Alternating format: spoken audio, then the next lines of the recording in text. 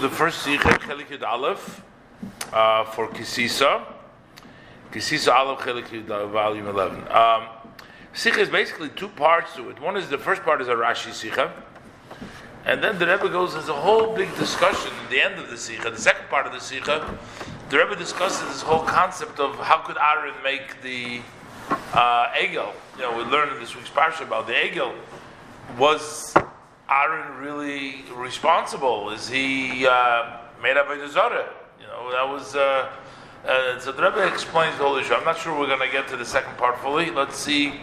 Let's try to do at least the Pirush Rashi. So what happens after Moshe Rabbeinu doesn't come down from the mountains when the Yidden expected him? So Aaron says to the Bnei Yisrael, he says that they said Moshe is gone, we don't know, we want to make a replacement for Moshe Rabbeinu. So what does Aaron say to the Bnei Yisrael? And so this is starting with Pasuk Perek Lamed Beis and Pasuk Beis and Gimel. So what does he tell them? He tells them Parku Nizmei Hazov V'Goymer V'Aviyu Elai. He tells them take off the golden nose bands and bring to me. And then it says Vayaviyu Elai, the broader roll. So all the people, he told them, as Rashi says, to take from their wives. He was hoping to delay them. They took of their own. They were anxious. They brought it all to Aaron. Now there's a pasuk. The next pasuk says, "Vayikach miyodom." He took it from their hands. They brought him, and then it says, "Vayotzar oisoi bacheret." What is the meaning of Vayotzar oisoi bacheret? Vayotzar oisoi bacheret, vayaseu egel masecha goymer. Yotzar oisoi bacheret, he made it into a molten calf, a golden calf. Masecha, made out of gold. He made a golden calf. What is the meaning of the word Vayotzar oisoi bacheret? Rashi brings down, we'll look at Rashi in a minute inside. Rashi brings down two pshatim. Either Vayotzar oisoi bacheret, he tied them in a cloth, which means they brought him all the gold. So he took all the gold in a cloth and he tied them together. And then it said he made it to Egel Masecha. How did he make it to Egel Masecha? It says later on, he threw it into the fire and it came out as a calf, as Rashi will say soon. We'll discuss this in a minute. But according to this, is Vayotzar oisoi bacheret. And he tied him. Him is who? Is the Egel. In the cheret. He tied him in the kerchief, or the gold he took from their hand. And Yotzar Oisei is the gold, not the Egel. Yotzar Oisei, the gold. The Nizmei Hazov. It's not Oisom, it's Oisoi. And Bacheret means what? With a string. He tied him with a cloth, Menech. He tied with a cloth. Like when you put in a bunch of money or you put in a bunch of gold and you tie it up in the cloth to make it all together. That's what he did. The other pshat is by Yotzar, kind of that he formed it, and Bacheret would mean with a stick that engraves. So he sort of made an image. He took the gold, maybe melted it down, and then with a stick he made a picture of an egel. By Yotzar is loshen is that he formed it. Oisoi. The egel bacheret with this stick. So let's look at the Rashi inside. So Vayotzar is bacheret. So Rashi look in the Rashi inside. So the Rashi yesh letargemoi b'shnei ponim. We can translate this into two meaning, two ways, two faces. There's two pshatim, two ways to say. Ha'echad, number one is Vayotzar loshen kishira. Vayotzar means he tied. Yotzar means tying. Bacheret means loshin sudar. That means in a kerchief. He tied it in a kerchief. Cheret is a lashon, is a language sudat. Where do we find cheret, a language of a sudar? So Rashi says, Kimoi v'hamit pochos v'acharitim. The cloth and the charitim, which is a pasuk in Yeshaya Perek Gimel, pasuk Chav Gimel, pasuk Chav Beis. So over there it says that the cloth and the charitim. So that's also a kind of a cloth. It's together with the charitim. So that means by Yotzar he tied them with the cloth. That's the way Rashi says over here in the first shot from the pasuk in Yeshaya. And Rashi explains by Yotzar Kikorim Kesem B'Shnei Charitim is another pasuk in Malachim.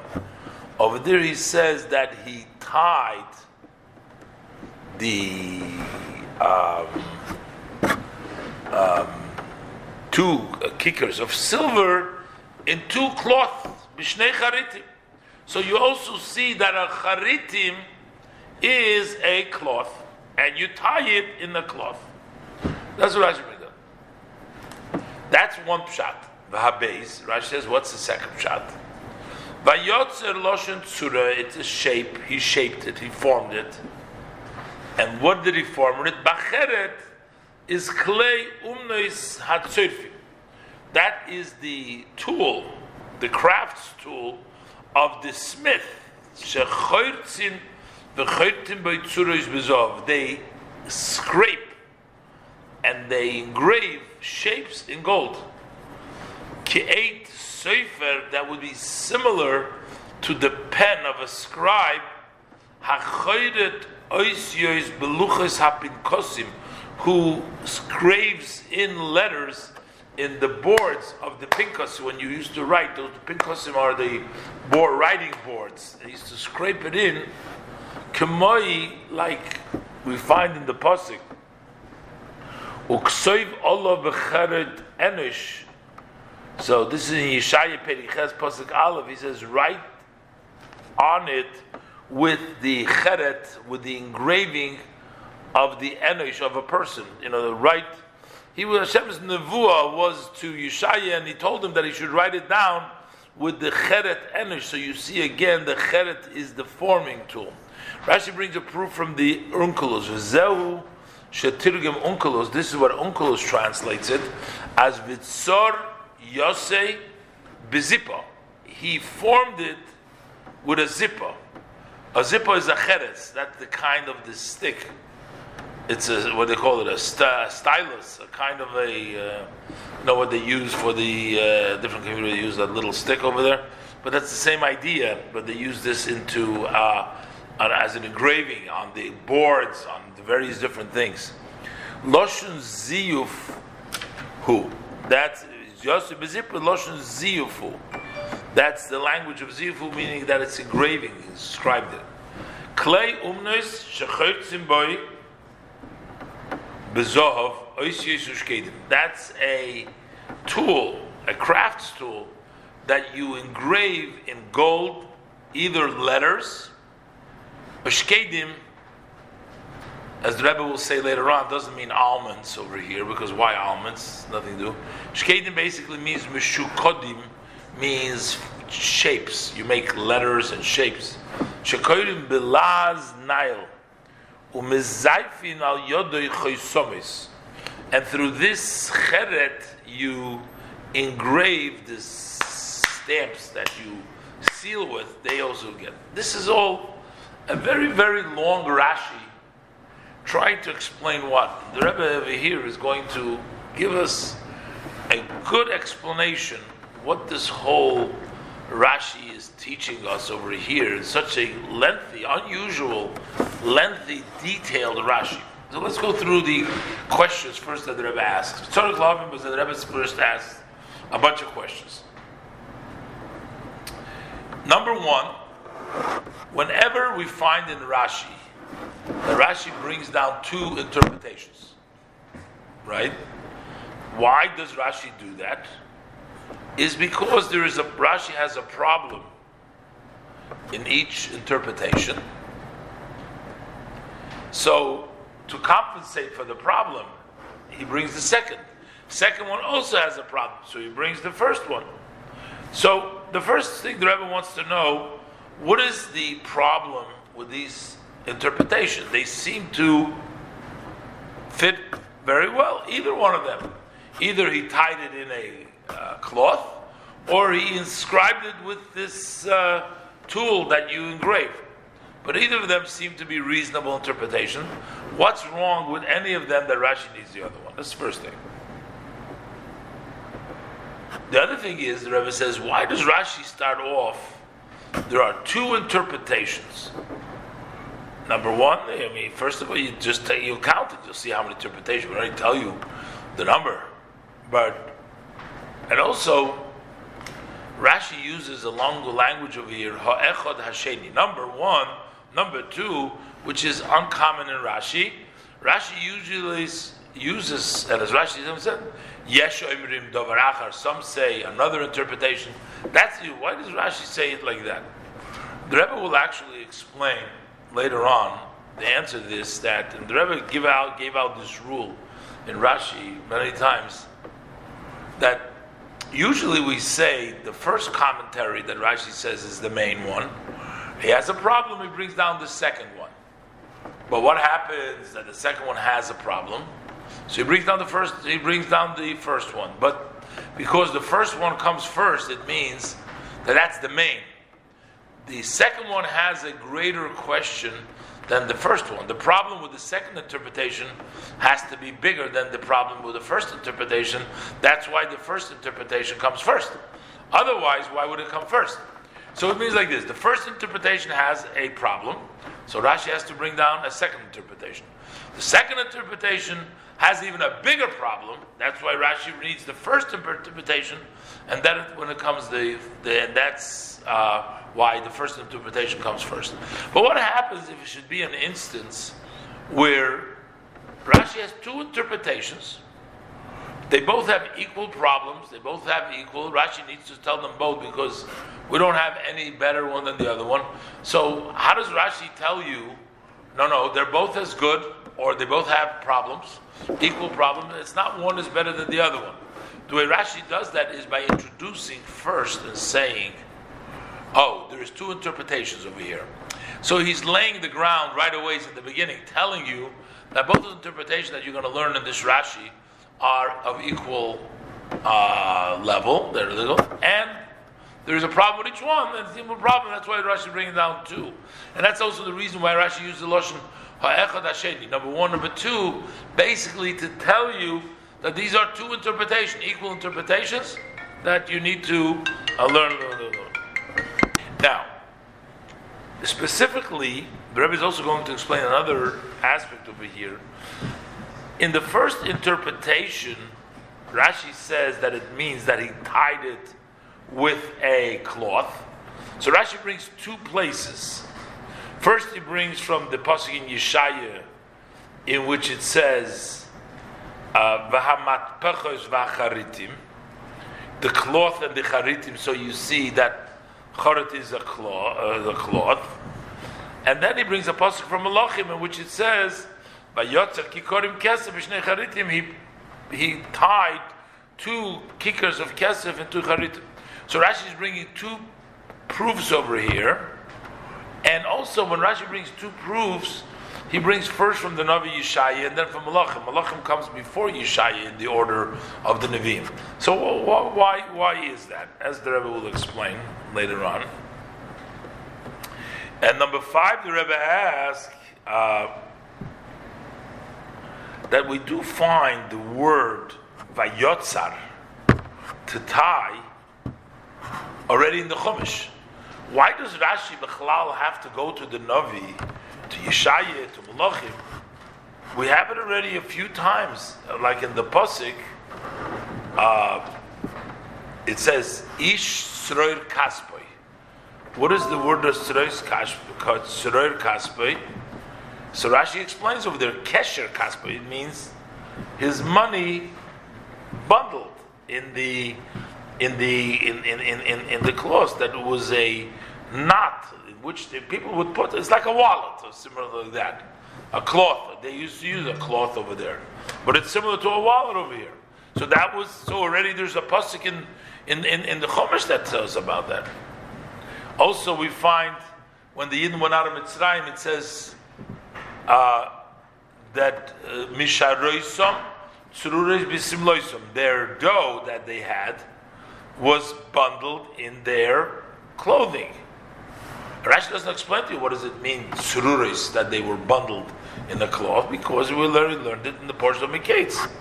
So we know already Vayotzer means it's tied together. So why does Rashi not bring the pasuk from the Chumash, and he brings for a pasuk that is kshira from the psukim over there? And then Rashi goes into a whole long thing, saying like a eight of a sofer, like a scribe, till the end. It's all what is Rashi trying to tell us over here? Vayotzer oiser b'cheret. After Rashi says the second pshat that he engraved it, why do we need that whole thing? Rashi only explains usually the simple meaning of the pasuk, and he brings here proofs from a scribe's pen, and he explains Tagmunkelus. These don't seem to be important to the text itself. So now the Rebbe explains. Basically. So the Rebbe says the explanation in all the above is that the reason why Rashi doesn't bring a proof from the Chumash is because in the Chumash there is two ration. It says tzuroir. It's not Vayotzar. It's tzuroir kasbay or tzuroir rois b'simloisom. There were two rations. So that wouldn't be total evidence in our parsha, which is only one ration. It says Vayotzar. However, the second pasuk that Rashi brings down of Melachim, you also cannot bring a proof to the word Vayotzar, that it means to tie, because who is the one to tell us that over there that charitim are really these cloth in which it applies that you can tie them? So then it means Vayotzar means ties if charitim means a cloth. So over there, all what it says is Vayotzar kikorim kesef b'shnei charitim, but we don't know that Vayotzar means to tie two kikar kesef into charitim. But no, we don't know what Vayotzer means. Vayotzer something into charitim. If charitim means cloth, then we say Vayotzer means to tie them. B'cheret u'min asudar, then it means to tie, because a cloth you can tie. But who says charitim means so Rashi can't just go right away. The Rebbe asks, why does Rashi bring the malach? You can't bring the raya from there right away. But so Rashi first brings the pasuk of Yeshaya. In Yeshaya, the first pasuk says what? Hamit pachos v'charitim. It's listing you the mitpachos, that's like a kerchief, and the cloth. We're talking about various different kinds of ornaments. You know, like the women who they use a mitpachas like a hair cover, and charitim is following the mitpachas. It's a similar type as a mitpachas. Next to each other, the pasuk says them. So, which means, so now we know charitim means what? A cloth. So now we're going to touch vayitzer, which is written next to a cheret. It means tying. So you can't bring just the pasuk from Malachim, because over there we don't know what charitim is, so we don't know the vayotzer means. So we have to first prove that charitim means a cloth. Once it means the cloth, then vayotzer means to tie. So why does Rashi have to bring the pasuk from Malachim at all?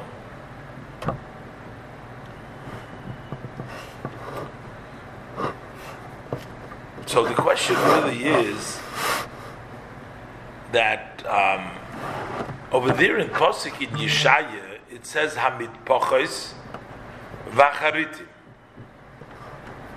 Charitim is what?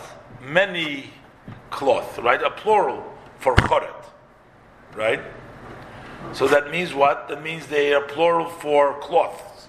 Cloths in a plural. Because cheret, which is the singular, what would be the plural from cheret? Charotim, not charitim. Charotim. That would be the one with the comments on the duration. So if cheret is the singular of charotim, cheret is not the singular of charitim.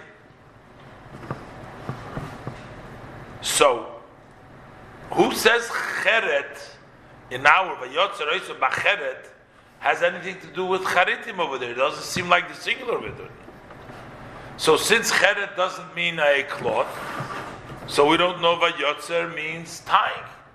Vayotzer, you say ties if it's talking about a cloth, but we're not. Who says cheret is a cloth when over there it's charitim, but not cheret?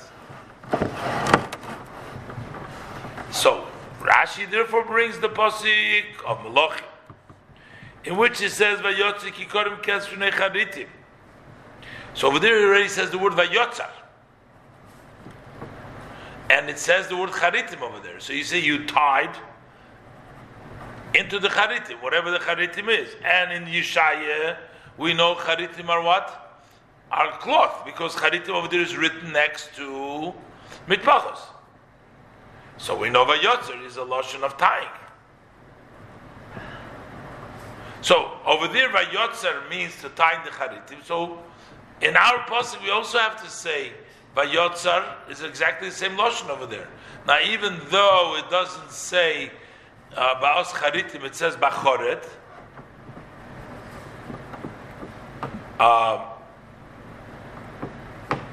And usually we charotim choret, not charitim. We find all this kind. We find all these kinds of in the dikduk that it changes, not exactly. Like we don't find. How are you going to say that? What's a plural? A singular woman is called what? Isha. What is a plural for Isha? Not Ishim. Nashim. Changes from Isha to Nashim. What do you have? What is a singular for a girl? A daughter. What is she called? A bat. What would be plural for bat? Batim. But it's banot. So you see that the dikduk changes sometimes. So over here we're going to say the same thing. Even though it says bacheret, and it's not the same as bacharotim, but it's bacheret and bacharitim, vayotzer means the same thing. The bottom line is, between these two psukim, the pasuk in Melachim, the pasuk in Yeshaya first tells us that charotim is a cloth because it's next to. So the way it goes is like this: we have to prove that charotim is a cloth. Then vayotzer means to tie, because if it's a cloth you can tie. So first we have to determine that it's a cloth.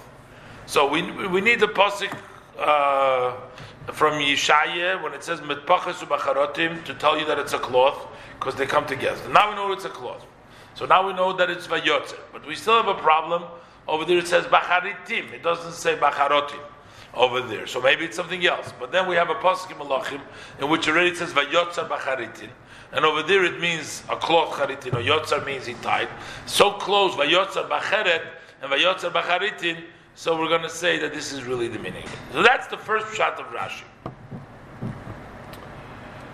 Okay, so what was the act that Aaron did? What the pasuk says? They brought him all the gold, the bands, right? All the nose rings. He put it into a cloth and he tied it, right? Did he make a golden calf? Did he do anything? He doesn't say anything. So when the pasuk later on says, "Vayaseyu egel masecha," he made into a molten calf. The pasuk says he put it into the cloth and he made it into a molten calf. So what does it mean on Aaron? He did that. It doesn't go. Now he made it. Who's he made it?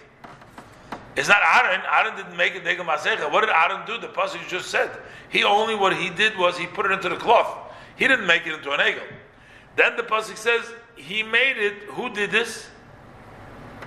We're going to have to say it was the magicians of the Erev Rav who came from Mitzrayim, or it was Micha who was, as Rashi is going to say later on. So it comes out that the beginning of the pasuk when it says Vayotzer Oisei Bacheret, who did that part? That was done by Aaron. Yotzar Oisei Bacheret. He tied it in a cloth, in a cloth. So that Aaron did. And what is the sefer, the second part of the pasuk, the same pasuk? When it says Vayasehu, and he made it, who's the he? It doesn't go on. It's just like Adar. It doesn't go on Aaron anymore. That's talking about somebody else. So it's not such a big problem. A lot of times the Chumash is written in such a way that one pasuk follows the other. Means all the time we find this, but still, Rashi is not comfortable with saying that all what Aaron did was he put it into a cloth, and then when the pasuk said Vayasehu, is going already about somebody else. So Lochein Pirush Rashi Pirush Sheni. That's why Rashi gives us the second interpretation that Vayotzer is Loshen Surah. Vayotzer means that he shaped it. And then he says, Bacheret is klei umnes hatzirfim. That is the tools, the craftsman's tool of the tzirfim. Or the smiths, the goldsmiths. Shechoirtin v'tzirfim boy. Shechoirtzim, they grave and they scrape boy with that tool. Tzuros bezov, the shapes into the gold. They use this cheret, that umnus, klei umnus, to engrave and to scrape into the gold, the shapes. So dilfizeh. So according to this second interpretation, so gamba yaseyu egel masecha. So also when it says he made it into a molten calf, hakavon Aaron. Who did it? At the intention is the Aaron. So this way the pasuk follows in order from the way he started. That Aaron was the one that shaped the form. So that means that he is the one that made the Egel Masecha. That's why Rashi brings down the second interpretation. Because according to the first interpretation, didn't seem like Aaron did anything besides putting the gold that the people brought him into this into the cloth. However, but also according to this interpretation, we can still ask a question. Later on in the pasuk, when Moshe Rabbeinu was confronting Aaron, and he said to him, "What did you do, Kosuv?" So the pasuk says, "Vashlicheyu." In his defense, Aaron was saying, "Vashlicheyu ba'eish vayetza egel hazeh." That all what I did was I threw it into the fire, and then this calf came out. Pirush Rashi, as Rashi explains over there, I had no idea, I didn't know that this egel would come out, and it came out. Hare mashma. So from this we can understand. So it seems like Aaron did not make the egel. So from this pasuk here, it seems that Aaron's defense says that he didn't do it.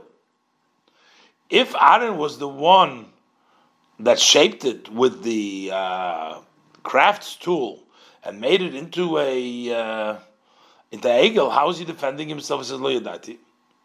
So it's mashma, but it's mashma he didn't do it. So the av sheyesh loymar shekosuv zeh v'ashlicheu v'yotzu v'goymer. Maybe this pasuk, when he says I threw it in and it came out, kitzer b'lashoinah. It's not telling you the whole story. It's a short language. The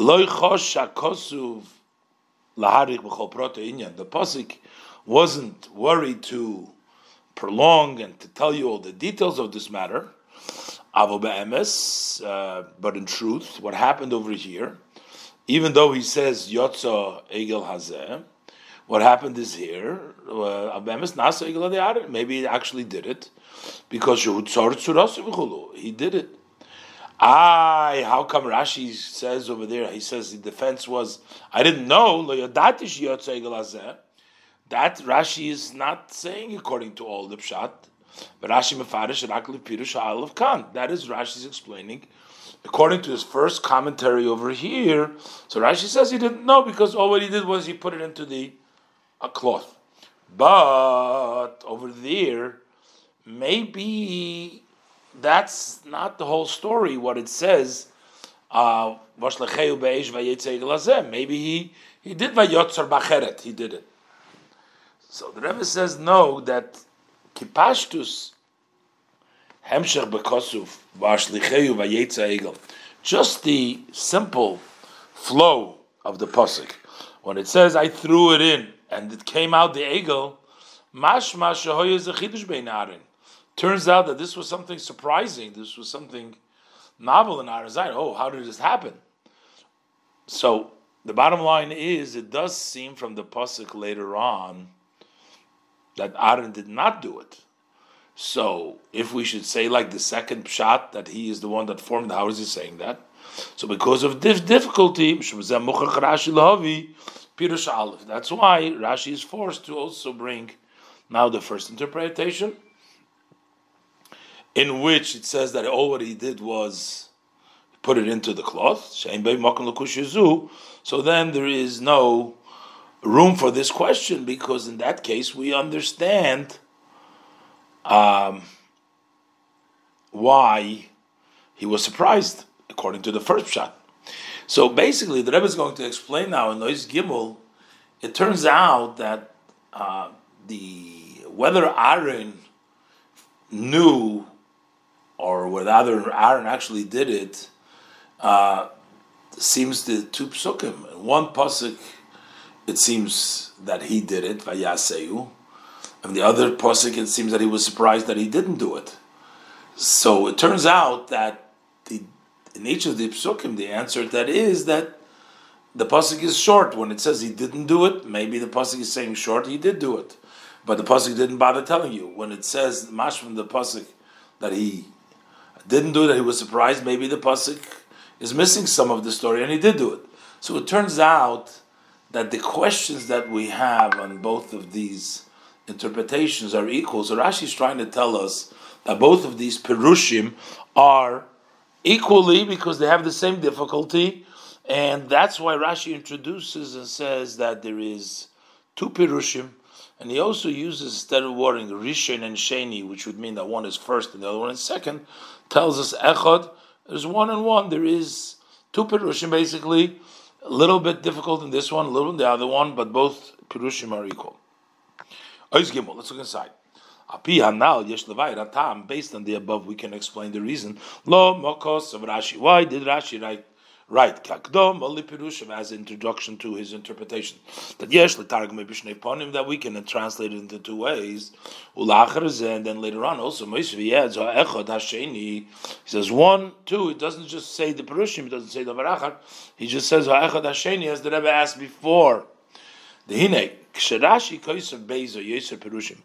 For when Rashi writes two or more interpretations, explanations, that reason he has more than one is because there's a difficulty in each one of them. And it becomes settled, it's answered according to the second interpretation. That's why he adds another interpretation to the one that he brings first. Kinal. How they move on, so what it's understood, as we said many times, spoke many times, that the commentary that comes first is the main. The Kod of Yosef el Pshat, and that's closer to the simple meaning. So it's a meres that means kalo that the question that we have on the first interpretation is lighter, is less problematic than the one that we have in the second one. That's why that's first, the main one, and the second one is second. However, but it's possible occasionally at times that their both interpretations are equal in Rashi's eyes. And no one of these, neither one of these commentaries overrides, is the deciding over the other one. It's impossible, however, to write one after the other. You can't write two Pirushim together. But if you're going to write them one before the other one, you're always going to make the mistake. And through this, you can come to make a mistake. You'll think that why did that interpretation comes first? Because that's the main. So that's why, in order to take away from that mistake, don't make that mistake. Magdim Rashi b'tchilas dvorov. Rashi introduces in the beginning of his words, he uses language which includes, that equals out that both of these commentaries. As in our case, he says this pasuk you can translate two ways. So originally he makes you an introduction. There's two ways to explain it. Shavin ushkulim, they're equal, they're the same weight, same. Ubemela move on she'ein haseder derishim v'sheni. In this case, it's understood that the order, which one comes first and second, it's only because you can't bring two interpretations at once. But other than that, they're both they're together because they're both equal. Why is it taka in this case? Because because in our case had nisbarli il. So we already explained earlier. Shakush al pirusha aleph. What is the question on the first one? In the fact that from the continuation of the flow of the pasuk, it seems that Aaron made the egel. How could we say he only did the gold in the cloth? And that was the problem. But how could we answer this in a pressed way? In other words, not comfortable way. That is for the reason that the pasuk was short. So the Torah didn't say the other thing, that Aaron actually made the egel. So that question and this answer, same question answer we have on the second. The same question we have in the second pirush. That from the flow of the pasuk later on, it's recognizable nikar that Aaron did not construct the egel, because of a yetza egel is there. Now, and this also we can answer this in a pressed way, that the that the pasuk was short. So therefore, that means, so we see so in the simple, on the literal level of the pasuk, these two commentaries are equal. And this was Rashi intent that we can translate it in two ways, meaning the two following are equal, but there's two ways to say it, and I'm telling you right out in the beginning that one is not there because it's better. It's just one, I have to say one before the other. That's what we also understand now, the reason and the emphasis, that Rashi, the way Rashi details his commentary, says and then it says Hasheni. So the Rebbe says, why does Rashi use the word first B'chlal Ha'echad Hasheni, but why does Rashi use the word Ha'echad Hasheni? Ba'agdim Shalachayre Lama Kosav Rashi Ha'echad Hasheni. Introducing first, why did Rashi write the one, the second one, the first one, Hasheni. First and second one, Shemasim Yosef b'Mispar Siduri. When it's more fitting, when we're trying to talk a number that comes in order, we say 1 and 2. Because here too, Rashi's saying no, it's not 1. That's not the number 1. Rashi wants to emphasize there's no rishon, there's no first, there's no one better. There's nobody advantage of the other one. There's one, and the yes sheina doimela. There's 2, which is equal to this one. but it's not an order, it's not a rishon.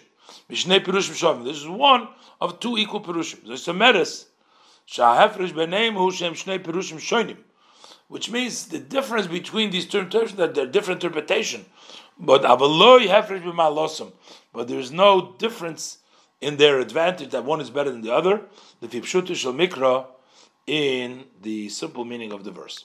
And the Rebbe Nois Dalet continues to explain the rest of the Rashi that because we find the word Bacheret, which really references writing, so it's almost difficult to interpret that it means that it's a kind of an engraving tool, and but Rashi explains that it's not for the act of engraving, but rather the mark. So it doesn't make a difference if we're talking about writing or talking about engraving. Let's take inside. Ulam yesh la'akshes al pirush hasheni. We can still ask on the second interpretation. The Tevas Bacheret, the word Bacheret, nimtzas oit pam b'Tanach. It's found once more in Tanakh. B'kosoiv olav b'cheret enish. It means write on it. So the pasuk says, the Navi Yishai says, write on it with the cheret of man, with a man's cheret. But here it says, write b'cheret. And right is not as engraving. That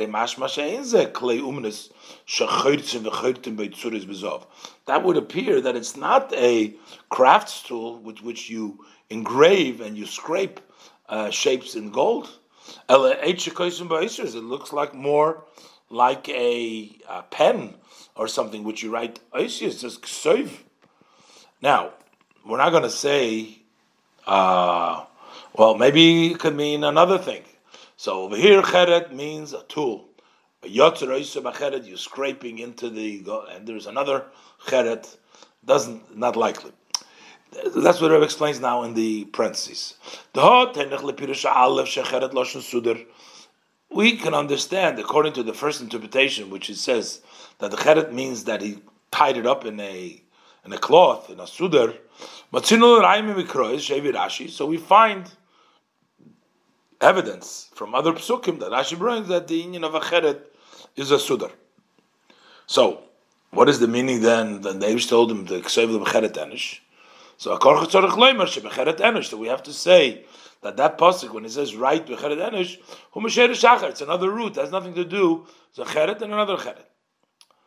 Aval the pirush habeis, but according to the second pirush, cheret is what haredechik lefarish. So what are we going to say? There's two cherets. That here when we find the Tanakh, another cheret, a writing tool, so it's not the charitim which would be cloth, that is in the other psukim, the first pshat, and it's not from the similar cheret, which is similar, and here it means a tool. That's difficult. So therefore, in order to answer this problem that over there it seems like it's writing, not engraving, Mamshich Rashi Levayer. So Rashi continues to explain Shecheret Eino Shem Shel Kli Mesuyim. That cheret is actually not a name of a specific tool. El Shanikra Kein Al Shem Peulos Acharito, but it's called so because of the effect of engraving, of scraping, Varishimu Alei Zedover, and the mark on something. And therefore, Kshem Shemasim Hashem Cheret. Al-Kli Umnes, V'chertem Beitzuras Bezov, just as it's fitting. The name Cheret, we use it for the crafts tool, because you engrave shapes on the gold. You leave a mark on the gold. So that's why we can also say the language of Cheret,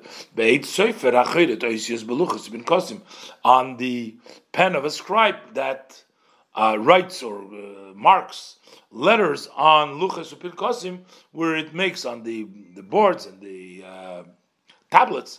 So, and therefore, lachem maybe Rashi gam si makosov. That's why also Rashi brings the end of the pasuk. K'mo yuksoiv alav b'cheret enish. He brings in the word enish. Enish, I mean human cheret. It means to say plain person, not a craftsman. Shadig was an enish stam. The dig is an enish person. Belosh Rashi, shem enish kolshu afil enechachem. Name of enish means anyone, even he's not a wise person. V'lo human delil, and not the craftsman of before.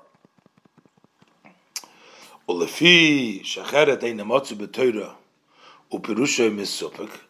Because we still don't have the cheret is not common in the Torah, it's still not clear. Because kenal shav shalem gimel perushim boy. Maybe there's three interpretations. There is vayotzar, it's bacharitim, and then there is vayotzar bacheret according to the second pshat, a tool, and then there's a writing. Sheshem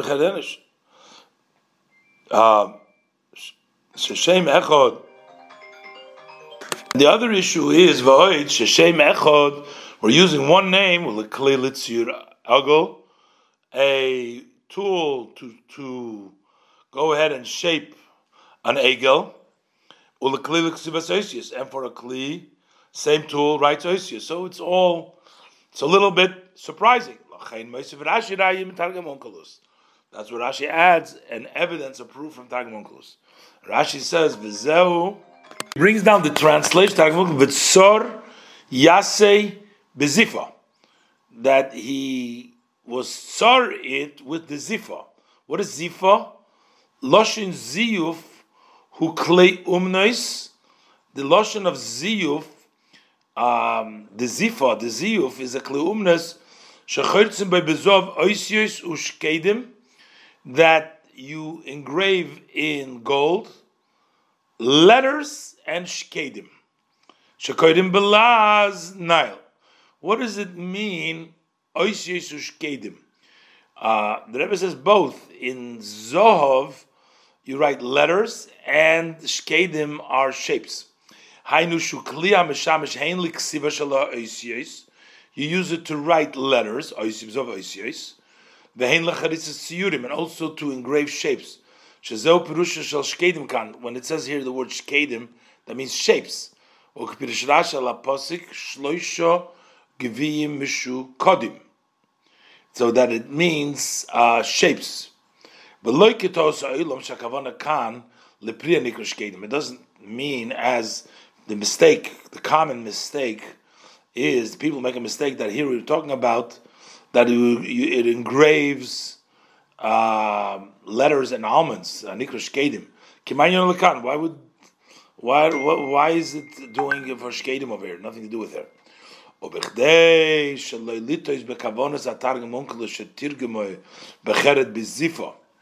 And in order not to make a mistake what did the Targum Onkelos?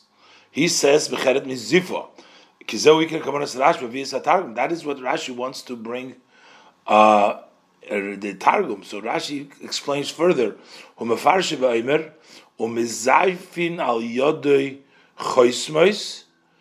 Shelochein nikra bezifa.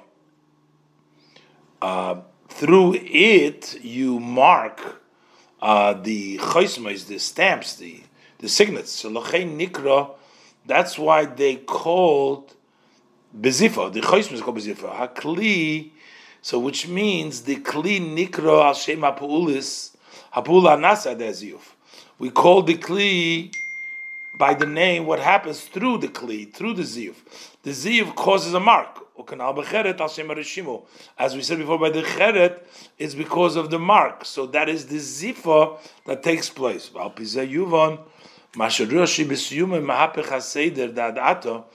Rashi switches around the order till now.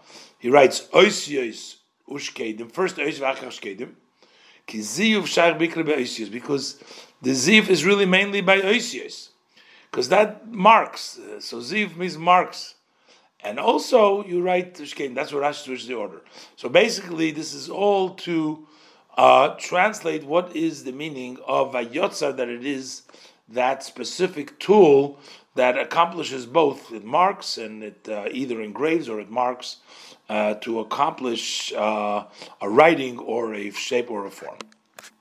So now in Oishei, the Rebbe goes to the other issue, the discussion. How is it actually possible, according to the second pshat, that Moshe Rabbeinu, that Aaron actually created the egel, that he shaped the actual form? And the Rebbe is going to further ask, how is it possible that the Yidden should descend from such a madrege all of a sudden to want to make Avodah Zarah? And the Rebbe explains that the Yidden thought that they didn't want to make a Avodah Zarah l'chatchila against Hashem, but they wanted a memutza, they wanted to replace Moshe Rabbeinu. Let's look inside. And they thought, just like there is the Kruvim in the Mishkan, that's why there is a thought to bring Kruvim in the Shul. Let's look inside. I say. But seemingly this second interpretation is totally not understood. But from the context of the Ksuvim, even in the very literal level of the pasuk, it's visible and it's recognizable the great holiness and righteousness of Aaron. How could we say that Aaron himself that he shaped the shape of the egel? He made it into a molten calf. Avodah Zarah, the Avodah Zarah. The Yevur Bahagdim will explain this by introducing that we can ask this question also as it refers to all the Jewish people. Just a short while beforehand, they were standing before Elikim for Hashem. They were out Mount Sinai, they heard the 10 sayings, which included the command that I am God your God, don't make for yourself a pesel, a statue, etc. They also seen as hakoilas, the voices medal druchas, from the heavens, from the earth. So they experienced the Eibishter's unity from all over the world. How is it possible that after all these revelations, it would enter their mind to make idol? Although the Satan came and mixed the world up, and he showed an image of darkness and very darkness and a confusion. Still, it's very difficult, which Rashi explains this in Perek Lamed Beis Pasuk Aleph in the Parsha. But still, it's kosher meid lahavin shal yedezeh tova yirida atzuma kazu. How could there come to such a enormous descent, such a powerful descent, from the extreme top corner, to the extreme lowest corner? So therefore, we are forced to say that even according to the simple meaning of the pasuk, which is Rashi's way, the thing is understood. It is so much understood that Rashi doesn't even have to explain it. So the Rebbe is going to explain that the truth is that they did not make Avodah Zarah. They made the replacement for Moshe Rabbeinu. Mefurish Bekosov, in the pasuk it's explained, Vayar ha'om ki boishes Moshe loredes gomer. The people saw that Moshe was delaying to descend from the mountain as they thought he would come down. So they said, Aseilon Elikim, make for us a Elikim. As the Rebbe will explain, the Elikim means the leader. As the Rebbe will explain, Kizem Moshe. So again, you see in the pasuk, we're all about Moshe. Kizem Moshe Isha Shalonu Meres Mitzrayim. The man Moshe who has took us out from Mitzrayim, brought us up from the land of Egypt. We don't know what happened to him. Hainu, so you can see Shalei Biksha Avodah Zarah. They didn't ask for Avodah Zarah, idol worship. They were asking something should be, God forbid, in the place of HaKadosh Baruch Hu. God forbid. They were looking to substitute something in the place of Moshe. That's why they reasoned this with their argument that Moshe was delaying from descending from the mountain. It seems like they're saying, make us a God. So immediately they explained what they meant by Elikim. Not a God. They weren't referring to a matter of a God. They wanted somebody who should go in front of them, ahead of them. In Moshe's place. They're complaining, the man Moshe that took us to Mitzrayim, we don't know what happened to him. Okay, Rashi, as Rashi articulates, Asher Helonu Meretz Mitzrayim. So Rashi explains that he would show us the way that we're supposed to go up. Now we need a lakus to lead for us. What does it mean? What do they mean? Need a lakus. They need a likim.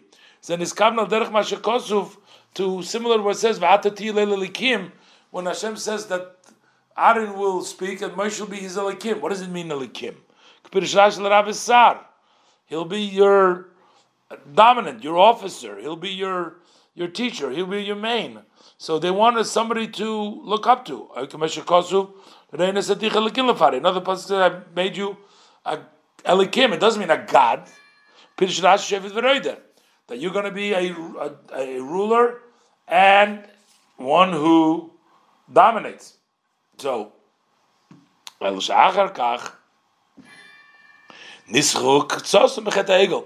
later on, some of them were dragged into the actual sin of the egel until they considered it actual avodah zorah. They are the ones that were punished with the punishment of death. Even in this aspect, we can still be surprised. How could they say that the calf, an egel, is going to be leading, showing them the way? Besar, and there's going to be like an office Moshe. Isha Lekimu was a godly man. Shaul of Nemar, about him it says, I stand between you and God. How could they replace? Okay, so they're not trying to replace Hashem, they're trying to replace Moshe. But how could you even replace Moshe? How could there be a thought to replace Moshe with something like a calf, a golden calf? So he says, this is not the same like we said before. How could you make a mistake, a calf for Hashem? But in this case, this is not such a surprise. Why? Because in this matter, there is room for a mistake and for one to think so. When Hashem instructed to make the Mishkan, what is the meaning? What's the goal of the Mishkan? To have the divine rest amongst the Jews, as it says in the pasuk, make for me a sanctuary so I will dwell amongst them.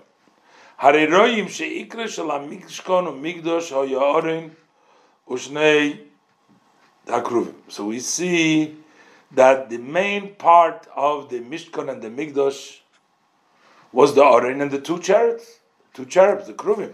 The pasuk says,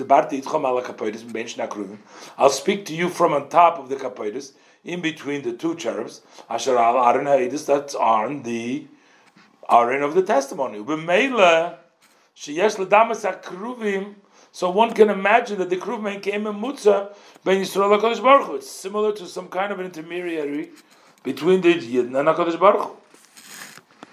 Obefrat, especially Api Mashin is Boyer, based on what was explained. The pasuk says, don't make with me silver gods and golden gods, don't make. Pirush Rashi, so Rashi says, that this pasuk is talking about the Kruvim. Pirush Rashi, and further Rashi says, don't say to yourself, I will make this Kruvim in the shuls and in the study halls, just like I do, I make in the eternal home in the Beis Hamikdash. That's why the pasuk says, Lo sasu lachem. Don't make to you. So seemingly meiza tam yala ladas lasses kruvim bebotek nesizu botem medrashes. For what reason will there enter your mind that you should make these cherubs in the botek knesses, in the shuls, botem medrashes, kederech shoyim bebeis salom, the way there was in the eternal home? Achakosu mazir beloshoin for the verse to have to warn you in the language. Lo sasun gomer elikei gomer. Don't make elikei gomer. Amnum apia now moving, but based on the above we understand. Since the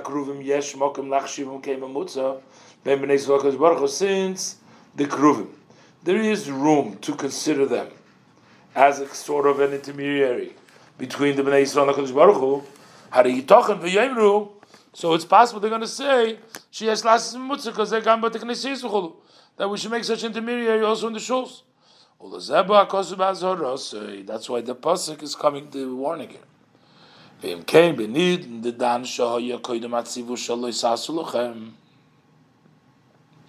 So in our case, in which it was before the command of Loisas Lachem, they didn't even have that command, because the Parshas Mishpatim, Moshe Rabbeinu didn't tell them. Immediately after Matan Torah, it says Ve'ila Mishpatim, but Mikol Makom,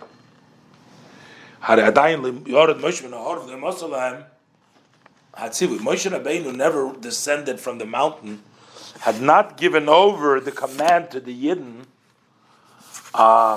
until after Yom Kippur, 120 days later. They hadn't known yet about the prohibition of making a memutza lekezov. And on the other hand, the fact that they exist in Kodesh HaKadoshim, that proves al goyd lamayla, the great advantage. That's why the Bnei Yisrael thought they're going to make the egel as an intermediary. This would also answer, therefore, also this settles the surprise. How did Aaron make the egel? Made it because they considered it to be an intermediary. They didn't know that it was really actually prohibited. It was something like the Kruvim, and they didn't know the Isser of Leisasun. So all this together, there's a phenomenal limut schus that the Rebbe gives here for Aaron and for all those who participated. In Ois Vav, the Rebbe will continue to explain, but that is that the sin, that the mistake that the Bnei Yisrael made was based on the fact of the memutza, and there's a hint of that in the Rashi, because Rashi mentions the word enosh, because as the Rambam says, this was actually the mistake of the generation and Enosh himself. But by way of a hint, we can add, this is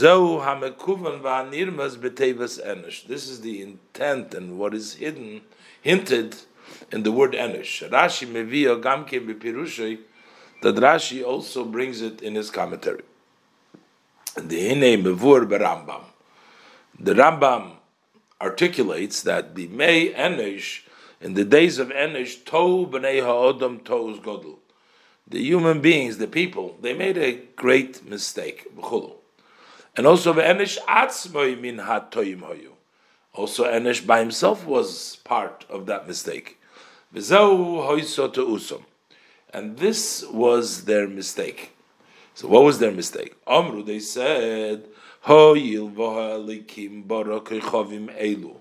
V'galgalim, since it was Hashem who created these stars and these galgalim, these spheres, lahanig esoilom, so that they lead the world chulu. Ru'uyin hein l'shabcham u'lefarom. So that's why they are fitting to praise them, and ulefarom, and to beautify them, v'lachlik lem kovid, and to distribute honor to them, chulu, etc. So this is the words of the Rambam. Zoysei mera. So what does this mean? Shetu'usam hoyso. What was their mistake? Shehachshivum lememutza sheyesh loy bechira. They considered them as intermediaries who have choice, an intermediary that has a choice.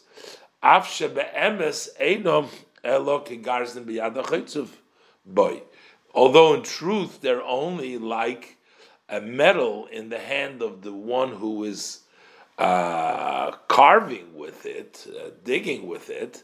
So the metal doesn't have any say, any choice. It's the person that using it. In a similar, the Eibishter uses the various different, the sun, the moon, the stars, to provide, but they don't have any choice.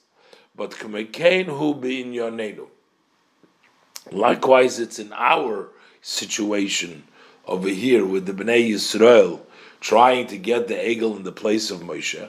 Sherotzu lasi says egel limemutza. They wanted to make the egel, the calf, as an intermediary. The Rebbe adds in the bracket, Achem bevada yodu. For sure they knew, however, both the Bnei Yisrael and Aaron, she'ein l'hamemutza kozeh shum bechira, that this intermediary has no choice. Ubedugma lahakruvim, that was similar to the kruvim, but it was still a memutza. Umizen ishtalshul hacheit, and then from this it evolved the sin shel avodah zarah mamish, of actually worshipping of avodah zarah, bekama b'nei Yisrael, by many of the Bnei Yisrael. Hainu. So what was the avodah zarah? Lahachshiv es hamemutza kibal b'chira. They considered, they gave it importance to this intermediary, to the egel, as if it has choices. V'zehu sherashi meramis, and this is that Rashi is hinting, b'tevas enosh, using the word enosh, achet kan, that the sin here, who bedugmas enosh v'doira, is similar to enosh in his generation. In Ois Zayin, the Rebbe is going to continue to explain. There is a whole halachic discussion over here that while we explained earlier that in the Pshat, in the Chumash, we can explain the actions of Aaron, he basically, especially according to the second Pshat of Rashi, that he actually formed the Egel by himself, that still it was a memutza, it was an intermediary, but not as a giving it credence like the Enosh, as Rashi, as the Rebbe explained, the hint from Rashi, like in the generation of Enosh. But in Ois Zayin, the Rebbe is going to say halachically, we also need to explain this.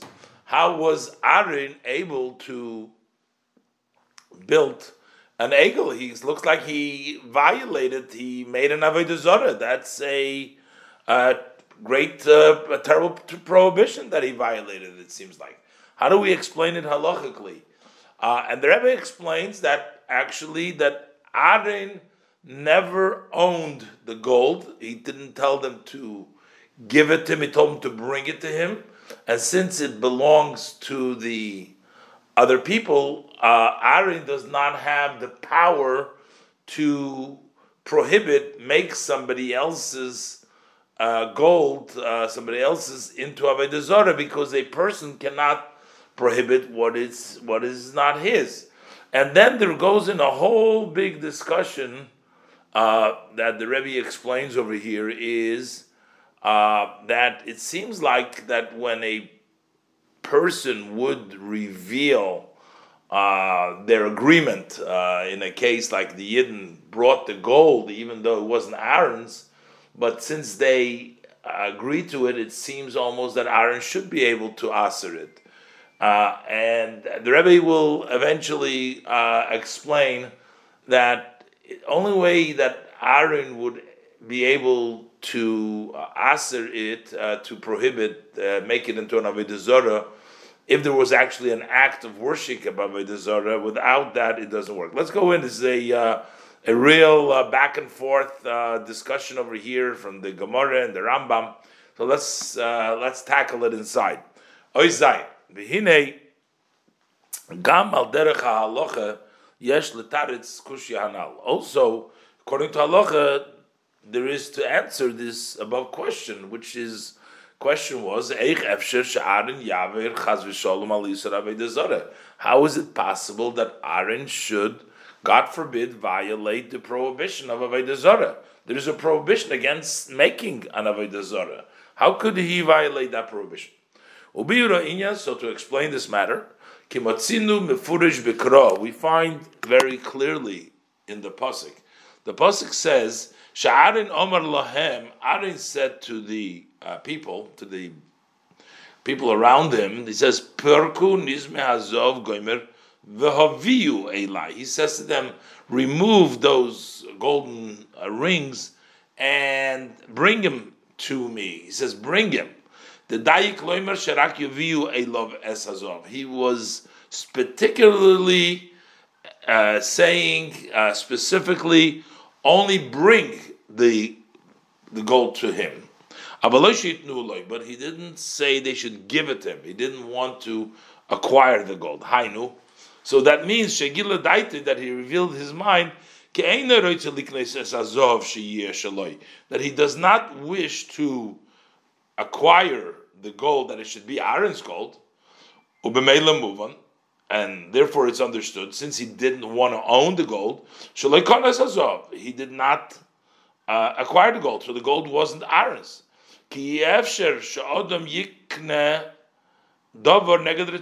is impossible for a person to acquire an item against his will. If Aaron doesn't want to own the gold, he cannot be forced to own it. Ubefrat, especially, also in the beginning, they say, "Asay lonu elikim goimer." They say, "Make it for us." So they didn't want to give it. They didn't want to give it, and Aaron didn't want to take it. So it turns out that the gold remained under the ownership of the Bnei Yisrael. Also at the time when Aaron made the egel, the gold remained theirs, not his. So now, since it's not his gold, there is a rule in halacha, and there's also a lot more of the discussion of here in the notes here, but for our purposes, we're just going to stick to the inside of the sikha. So there's al klal in halacha, ein adam oiser davar she'einoi shaloi, that a person cannot prohibit something which is not his. So therefore, ulefizeh, based on this, according to this, Asi Yosef shel Aaron le'osru es hazov, the actions of Aaron did not prohibit the gold. The fact that he shaped it, he did it, whatever he did, to make it into Avodah Zarah. That means that prohibit somebody else's. So therefore, he also didn't violate the Yisra Avodah Zarah. So that would be the simple answer why Aaron's action did not really make it into Avodah Zarah, because it wasn't his, and he cannot aser somebody else's item.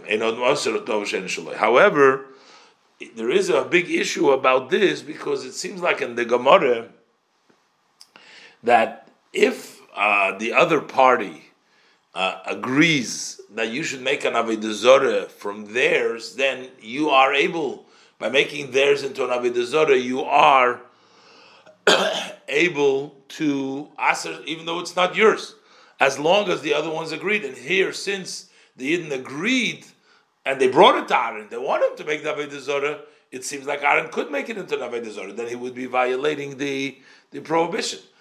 And the Rebbe is going to say, no, it can only happen that if Aaron would have worshipped Avodah Zarah, so then the fact that they said that it was okay, then it would answer it. But just the thought he didn't ask. Let's see inside. But it seems like we can question this. This is in the Gemara in Avodah Zarah and on Gimel Amud Beis. So over there, the Gemara says, Omar Achman.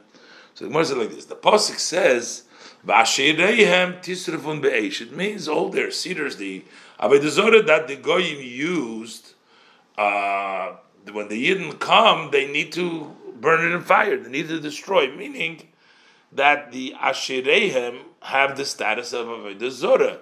So when the Goyim worship the trees, the cedars, the Asherim, the trees, that made it into Avodah Zarah, that's why we have to burn it. That's what the pasuk says. So the Gemara says, "Umirdi," but let us see, this doesn't really sit well. Why? Because Yerushalayim Aviseihem, Eretz Yisrael is an inheritance to the Jewish people from their forefathers, which means that the trees, whatever they worship, belongs to the Yid. So ve'ein adam oiser davar she'einu shaloi, and a person cannot prohibit something that is not his, that he doesn't own. How could the goyim worshiping the trees prohibit it for the Yid and make them into Avodah Zarah that now we have to burn it? Pirush Rashi explained it. Let us see that the land, anything that's connected to the land of Eretz Yisrael, is an inheritance for the Jewish people. May I be saying from their forefather Chulu. The goyim shabo achri, and then the goyim that came afterwards, they were not able to prohibit it by worshiping, bowing down to these trees. How could they make it into Avodah Zarah? It's not theirs. You can't ask somebody else's Chulu. The Gemara answers over there. So, Elam midapolchu Yisrael le'egel, gola detay denichlu Avodah Zarah. Since we find that the Jewish people worship the calf, so they revealed that their mind is that they are okay with Avodah Zarah. So, since they revealed their mind, that's why the goyim can answer it. And why? Because v'cha'asu akum shlichuso didhu avdi v'chulu. So when the akum come, they're acting as agents of the Yidden. They wanted to worship Avodah Zarah, and so they're worshiping Avodah Zarah. So therefore, the goyim can answer it because they're not doing against; they're doing the work of the Yidden. The Gemara asks, but the dilma be'egelu the nichaluhu. Maybe they were just okay with the egel, but maybe they're not accepted. They don't want to make a worshiping these trees. So how could they answer that? The Gemara answers, they said, these are your gods, Israel, in a plural. These, they wanted a lot of gods. They were happy, any gods, since they were happy with any gods. And therefore, when the guy asks it, a guy actually is doing the shlichus of the Yid, and it makes it into an Avodah Zarah, and that's why you have to burn it. So what do we see from here? So what do we see from this? That the Mikiv, that once they revealed their minds, that they are comfortable, they want Avodah Zarah, they did it by doing the egel. So then someone who's not his can aser if he goes to worshiping an aser. Bim kain. So in that case, gam arin osar l'chayda as egel avshen shaloi. So also arin l'chayda would seem prohibited the egel, even though the egel is not his. The av shahoya. Okay, why would he? Because they wanted to worship it. So he's not asering something that they want. They're willing. They want it. So therefore, he can aser the egel, even though he doesn't own it. So he's making an Avodah Zarah then. Now, but the Rebbe says, but here they didn't do the egel yet. He's making the egel, but this was before they actually said, "This is your God," which is the source that the Gemara says. But the saying is not what did it. Is Hamira Einel Megala that Tayu Shoy Lifnei. The saying is only telling us, is revealing what they had in mind beforehand. And that has nothing to do with what they said or not, but it's made that they were willing and they wanted an Avodah Zarah. So since they wanted an Avodah Zarah, so then why would Aaron not be able to? Aaron answered the egel, so Aaron turns out made an Avodah Zarah. So, but the Rebbe will explain that it's not so simple. It's not. You have to actually. The Rebbe will prove from the Rambam now that you actually have to do an act of worship of Avodah Zarah. It's not enough just the fact that they agreed. You can answer it following that agreement and following somebody must do something, like in the case in which they actually worship it. Look inside. It brings down now a surprising halach in the Rambam. Yuvam b'hagdim hashekos of a Rambam will introduce them what the Rambam writes and this is in the 8th chapter of Hilchos Avodah Zarah and Halacha Gimel. So he writes over there, Yisrael shezokaf levein l'ishtachav esla. If a Jewish man raises a brick and he intends to bow to the brick, but then v'lo yishtachav elo, and he never bowed to it. So it turns out that the raising was done for an intent to bow, but he never actually bowed. But then ubo akum v'ishtachvalo, and then the akum actually bows to that raised brick. Osra bahano. So the akum, now it belongs to the yid. So the akum that bowed it in made that brick an avodah zarah. The fact that he bowed to it. Shezikifosa maisa. So he says the reason the Rambam says why is it avodah zarah? Why is it osur ba'anoah? That brick osur ba'anoah? Because when the yid raised it, that's considered a maisa. So that's difficult to understand. But the reasoning, it's not understood this that the Rambam writes that raising it is an act, because in the Gemara it almost seems clearly the Gemara's whole point is that we don't need the yid to do the act when there is a show of his mind that he wants to worship it. Then the guy can come and answer it just because the yid wanted to worship Avodah Zarah. He doesn't need to raise it. So why does the Rambam say that because you raise it, that's an act? The source of the Rambam is the Gemara. In the Gemara, it is explained that what is the reason that the guy who bowed to the brick prohibited the brick bahanoah?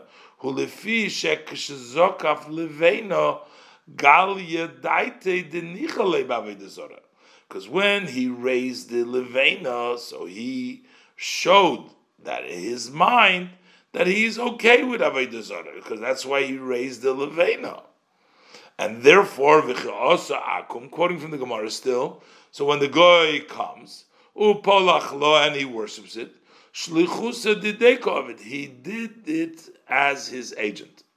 So you see from the Gemara that it's not because the Yid did an action, it's because this action shows what he wants. Hainu shazikifa mahani. Why does the raising help? Mishum hagal yedayte shabo.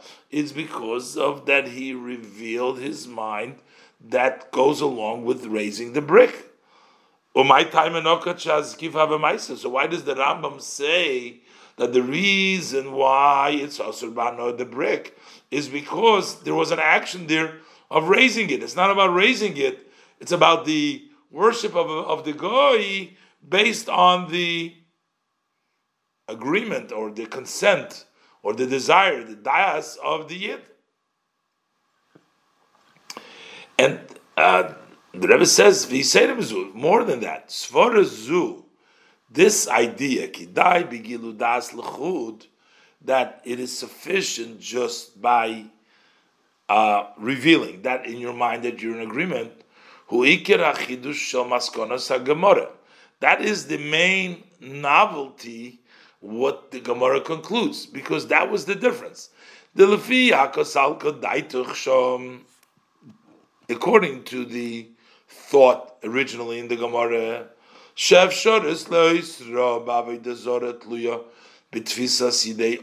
that the possibility to prohibit avodah zarah hinges on the fact that it should be able, not a mountain, it has to be able to grab hold by the person. Oz hariz shayich linyan hamaise. So then we know that has to do to Maisa. You need tfisus idei odom. That's what makes avodah zarah is when the person holding it. Shaydei shezokva also b'maisa, that when you raised it, you did an action. So therefore, on it rested, you grabbed the hold by that. That was the thought in the Gemara. But according to Maskonas Gemara, that the only reason what is accomplished through the skifa that shows us that he really is comfortable, that he's okay with the zora, but it's not because that is a maisa. So menole la Rambam litloisa la halacha binyan maisa. So where does the Rambam know this from to hinge it that the halacha is that it's a maisa? The Rambam writes here that the reason why the guy who bowed to the raised brick that the Yid raised doesn't say because the Giludas, he says because the Yid did a Maisa. But the Gemara is we don't need a Maisa in order to make the Avodah Zarah. You don't need Tfisas the Adam. It's enough that the Yid revealed that he wants it. In our case, you revealed it through picking it up, but that's not the reason why. The reason is because the Yid is consented, it would seem. So why does the Rambam say because he did a Maisa?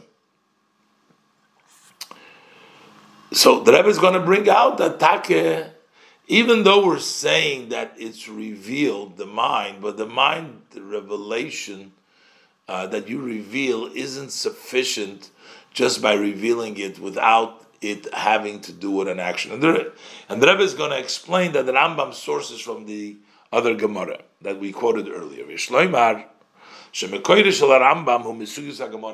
the root and the source of the Rambam is from the discussion of the Gemara that I mentioned before.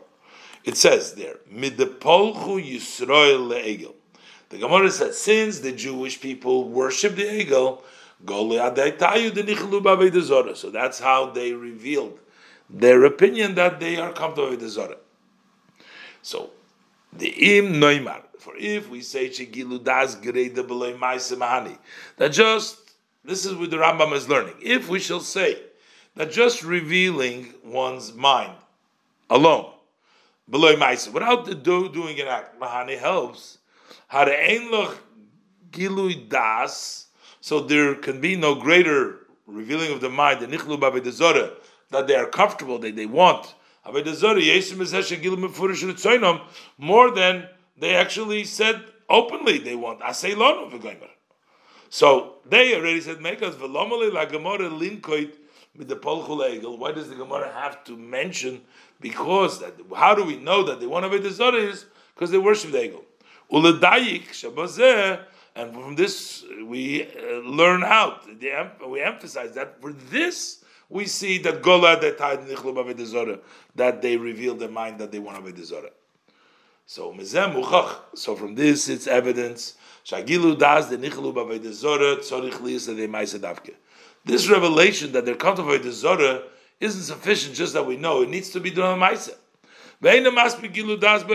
It's not sufficient to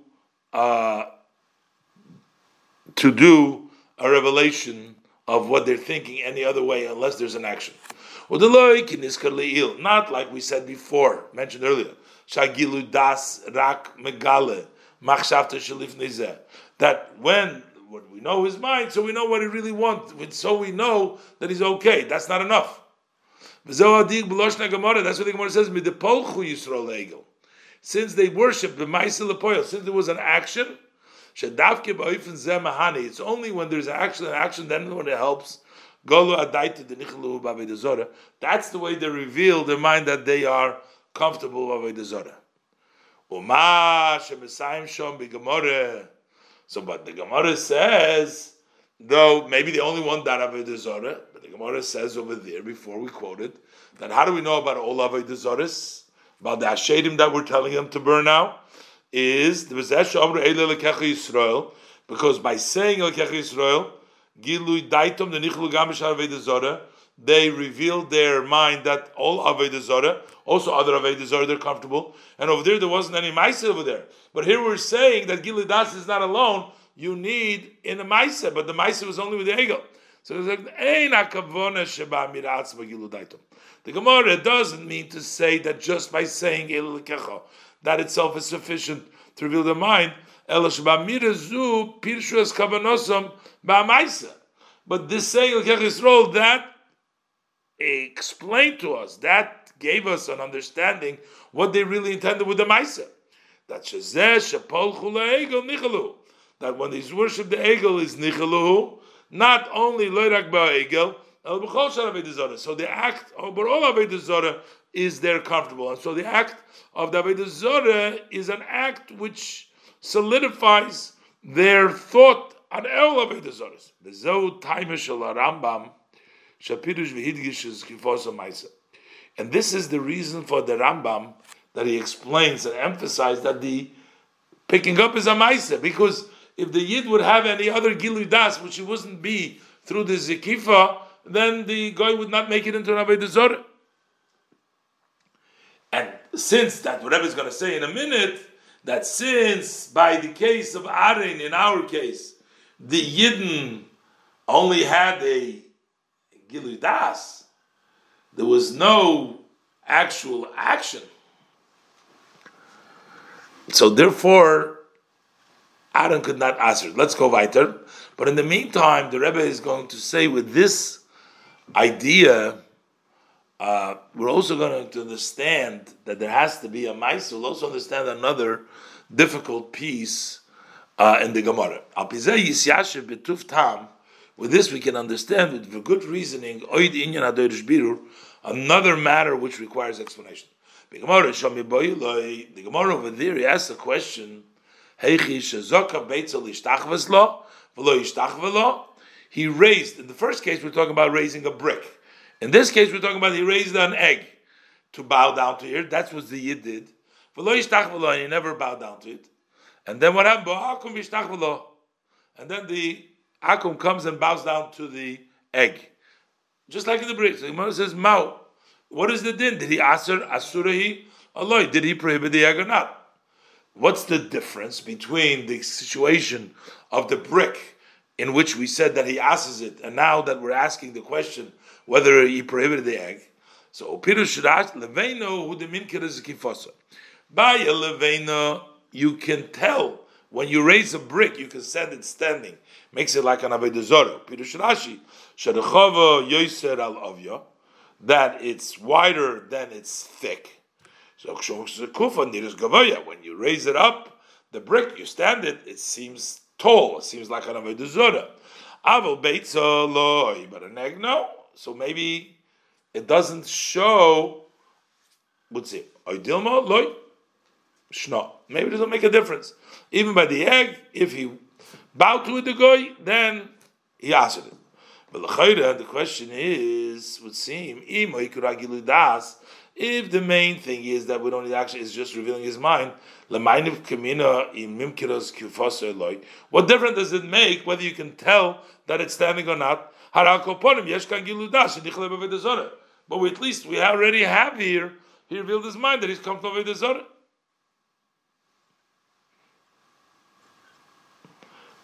If we don't need an action at all, we'll see. If we need an action, could there be a difference? How much of an action that's recognizable or not? But first the Rebbe says there's more. Hikshu Achronim was asked by the Achronim in the Binyan Shloima.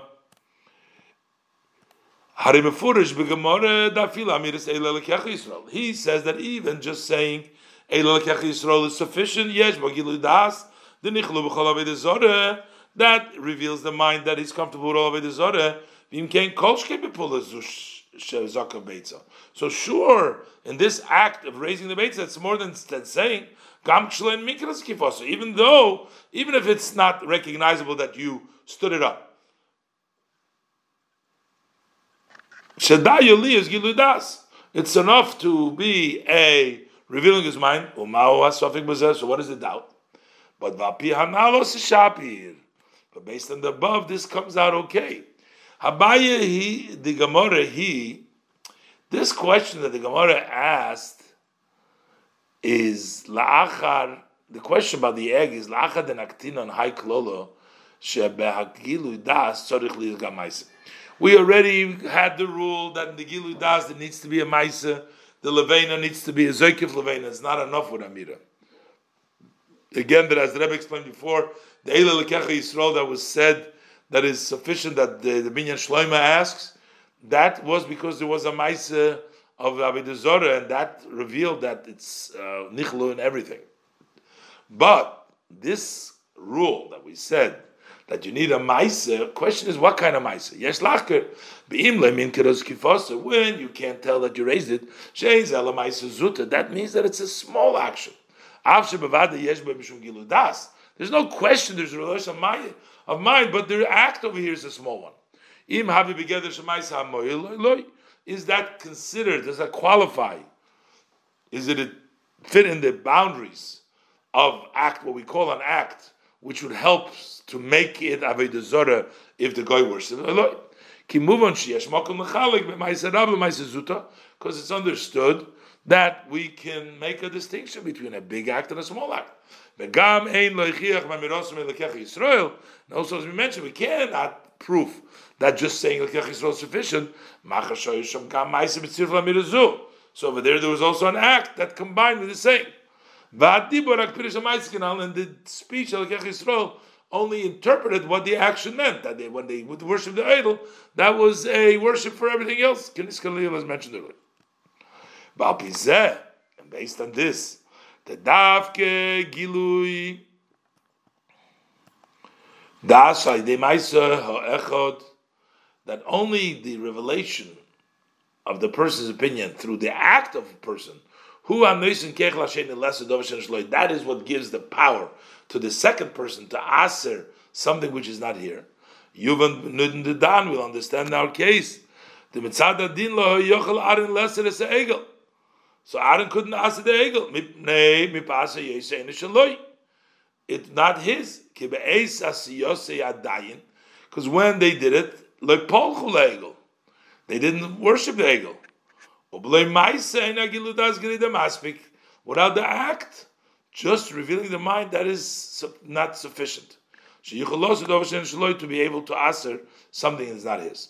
Rebbe answers in Order 59 that it would seem like, why is not considered an act? They brought the gold to him. Why is that not an act? But from the Gemara, you see the Rebbe says that that's not a qualifying act, because why would the Gemara say Shapol Chulav Zorah? They brought the gold. And the Rebbe debates this, that maybe the Gemara wants to say more than that, as the Rebbe explains in the Ha'ara. In Ois Ches, the Rebbe will further argue another argument, that in this case, even if we shall say that the Jews revealed their mind, and from their perspective, Aaron could aser, it's not his, but he can aser it. But if Aaron specifically does not want to aser it, he's not. The Isser doesn't help. It's still ein shaloi, because the fact that when a person reveals his mind, you can aser it. That means from the perspective of the Balabais, there's no stop, because we say that the person wanting to aser is trying to hurt him, so he can't, taking something doesn't belong to him, you want to aser something. So we say, if it reveals his mind, okay, so then you're not hurting him, because the person showed that he's okay with Avodah Zarah. But if doesn't mean that the person who is actually making the Isser over here, if he doesn't intend to Isser, would aser to say, no, in this case, Aaron didn't want the Isser. Let's look inside. Ches, we can say addition to this, the Psaka Rambam, according to the ruling of the Rambam, why could that a Yid Jewish person prohibit something which doesn't belong to him? Because the intent of the Yid is to cause him pain, but he's not really intending to worship, as long as we don't know. But according to that reasoning, that if here, even if we knew revelation that the Yidden said, or the Yidden revealed that they wanted, it was not going to help over here. That because of that, because they want, so that he is intending for Isur, the Aaron. Their Gilui Das does not change the fact that Aaron doesn't mean Isur. Ki Gilui Das moil rak sheyochel Isur. Gilu Das only helps that he could aser. If the person doesn't care, so I'm not mitzayer him, so then I can aser it. So that there is nothing to prevent from the perspective of the owner how you can't aser it. So you're not really intending to. If he shows, then you are intending to because you're not mitzayer him. So you're doing his shlichus. But here we're saying he is not intending to aser it. So for understanding our case, over here, even the revelation of the opinion, the view of the Bnei Yisrael didn't help. Even if you can add the act to it, maybe they brought him, as the Rebbe said before, or the fact that they worshipped later, Aaron could not ask the Egel. Lesser. He had his intention was not to make Isur. It wasn't Letzair, but it wasn't the Isur. Letzair, and he says that he could, but here he doesn't want to. He says this festival is for Hashem, not for Avodah Zarah. In addition to all the above, there wasn't actually a clear revelation of their opinion that they're comfortable with the Egel prior to their worshipping it. Why? Because it was all based on a mistake. It was a mistake. Why did they say we want to make us a likim? What was it based on? That only came because of their mistake. They made an error. They thought, we don't know what happened to him. So, meaning that once Moshe Rabbeinu showed up, they're going back. So it's like they made a condition. Had they knew what went to Moshe, they wouldn't want to see Egel. So there's actually not a very clear Gilu Das. Using it in a different style, different way. The reason why a person could aser somebody else's is because he's acting as their agent. And it's obvious that Aaron did not accept upon himself this kind of a mission, so he's not a shlich, so he didn't aser it, and therefore Aaron did not make a nigel. In Ois Tes, the Rebbe questions, we still didn't fully exonerate Aaron while we explained that he didn't do Avodah Zarah, but it does seem still that he had a part in causing all the other Yidden to do Avodah Zarah. And we know that there's a prohibition of Lifnei Iver Lo Sitein Michshel, not allowed to cause a stumbling block to somebody blind, so causing another Yid to do an Aveira, and according to some, that prohibition becomes part of the Aveira itself. So if you cause somebody to stumble in Avodah Zarah, it's not like a general stumbling prohibition, but it's sort of stumbling with the part of an extension of Avodah Zarah. But the Rebbe is going to explain that the mitzvah of Lifnei Iver Lo Sitein Michshel wasn't told yet at that time.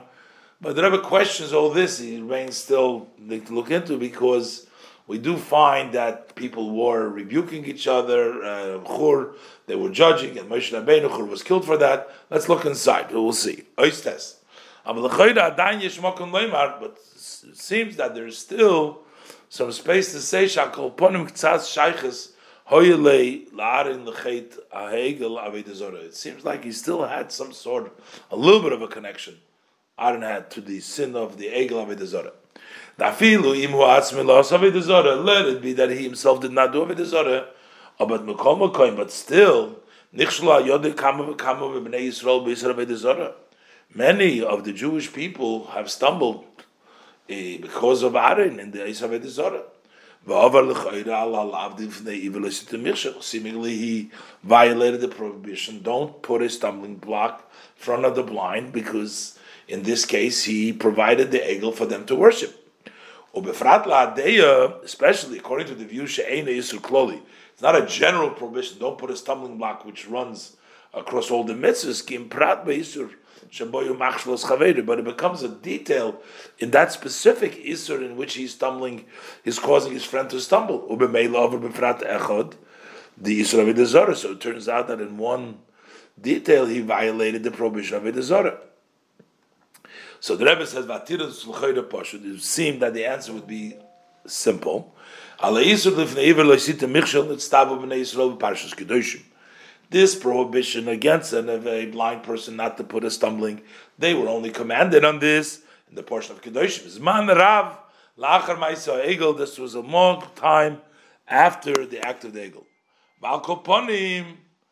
Or at least, not only a long time of the Egel, after Moshe descended from the mountain when he told him the Torah, because up to that time there was no time to give him over the Torah, to give him over the halachas.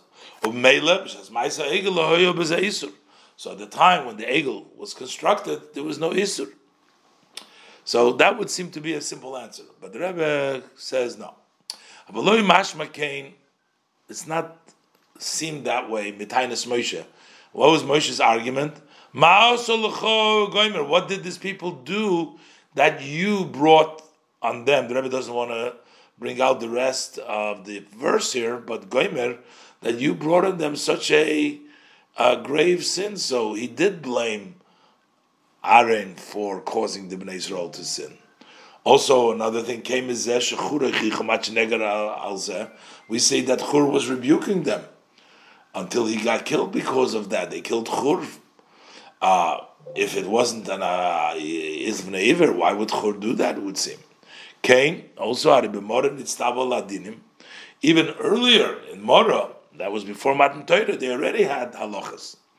And Ubefrat Aaron, especially Aaron had a connection to halacha because Moshe Rabbeinu told him before he went up to the mountain, he said, Olav v'Chur, because on Moshe and Chur he said, Omar Moshe couldn't listen before him to the mountain. He says, if you have an issue, go to them. So Aaron was involved with teaching halachas.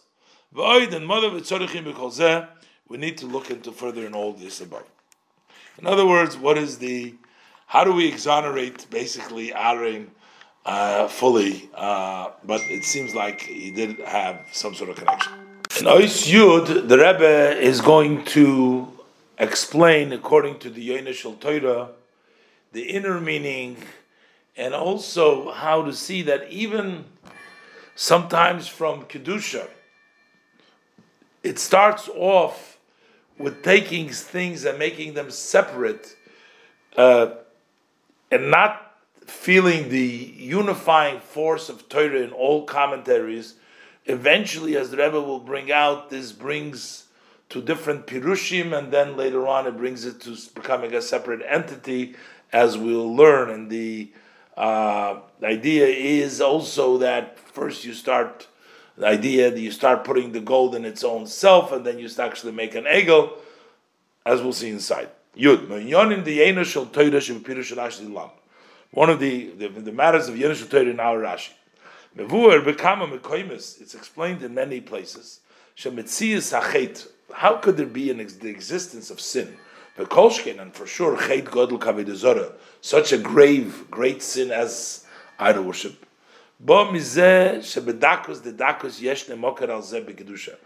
in a very refined way, there is a source for this in Kedusha.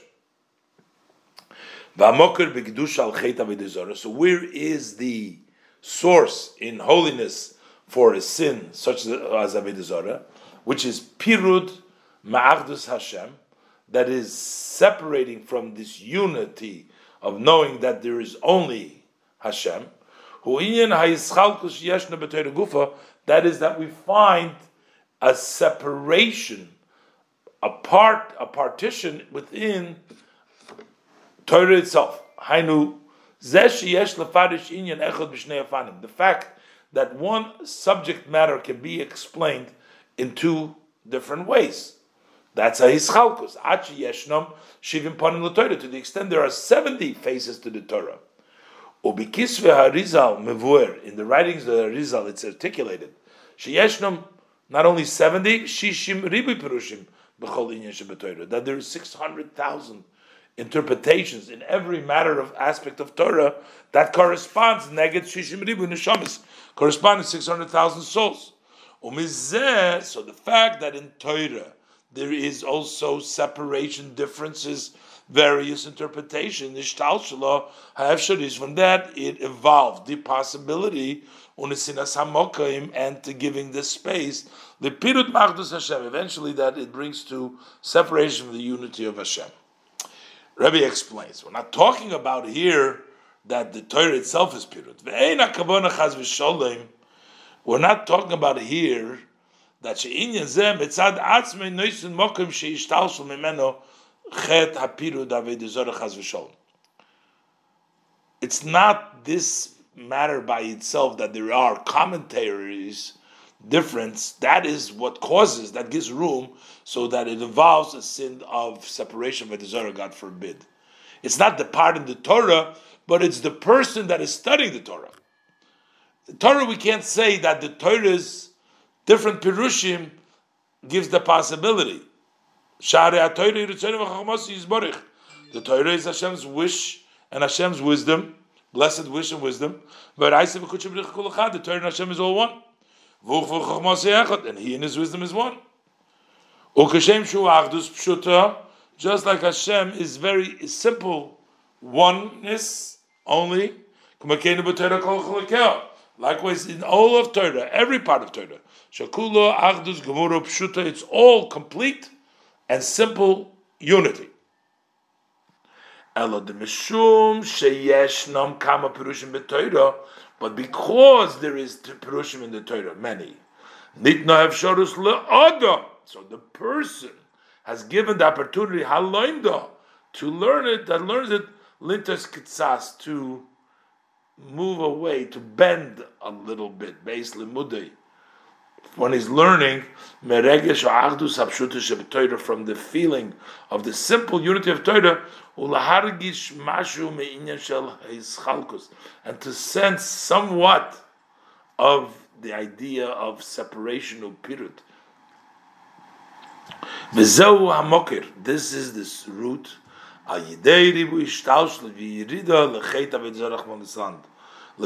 through many involvement and the sense to the actual sin of Avodah Zarah, God forbid. So it's the person that through learning the Pirushim can deviate and tilt and bring it about. But I was going to bring an example for this concept. It's where it's not that the Torah is at fault over here, so to speak. It's not that Torah in essence has a level of even the dakas pirut, is the person.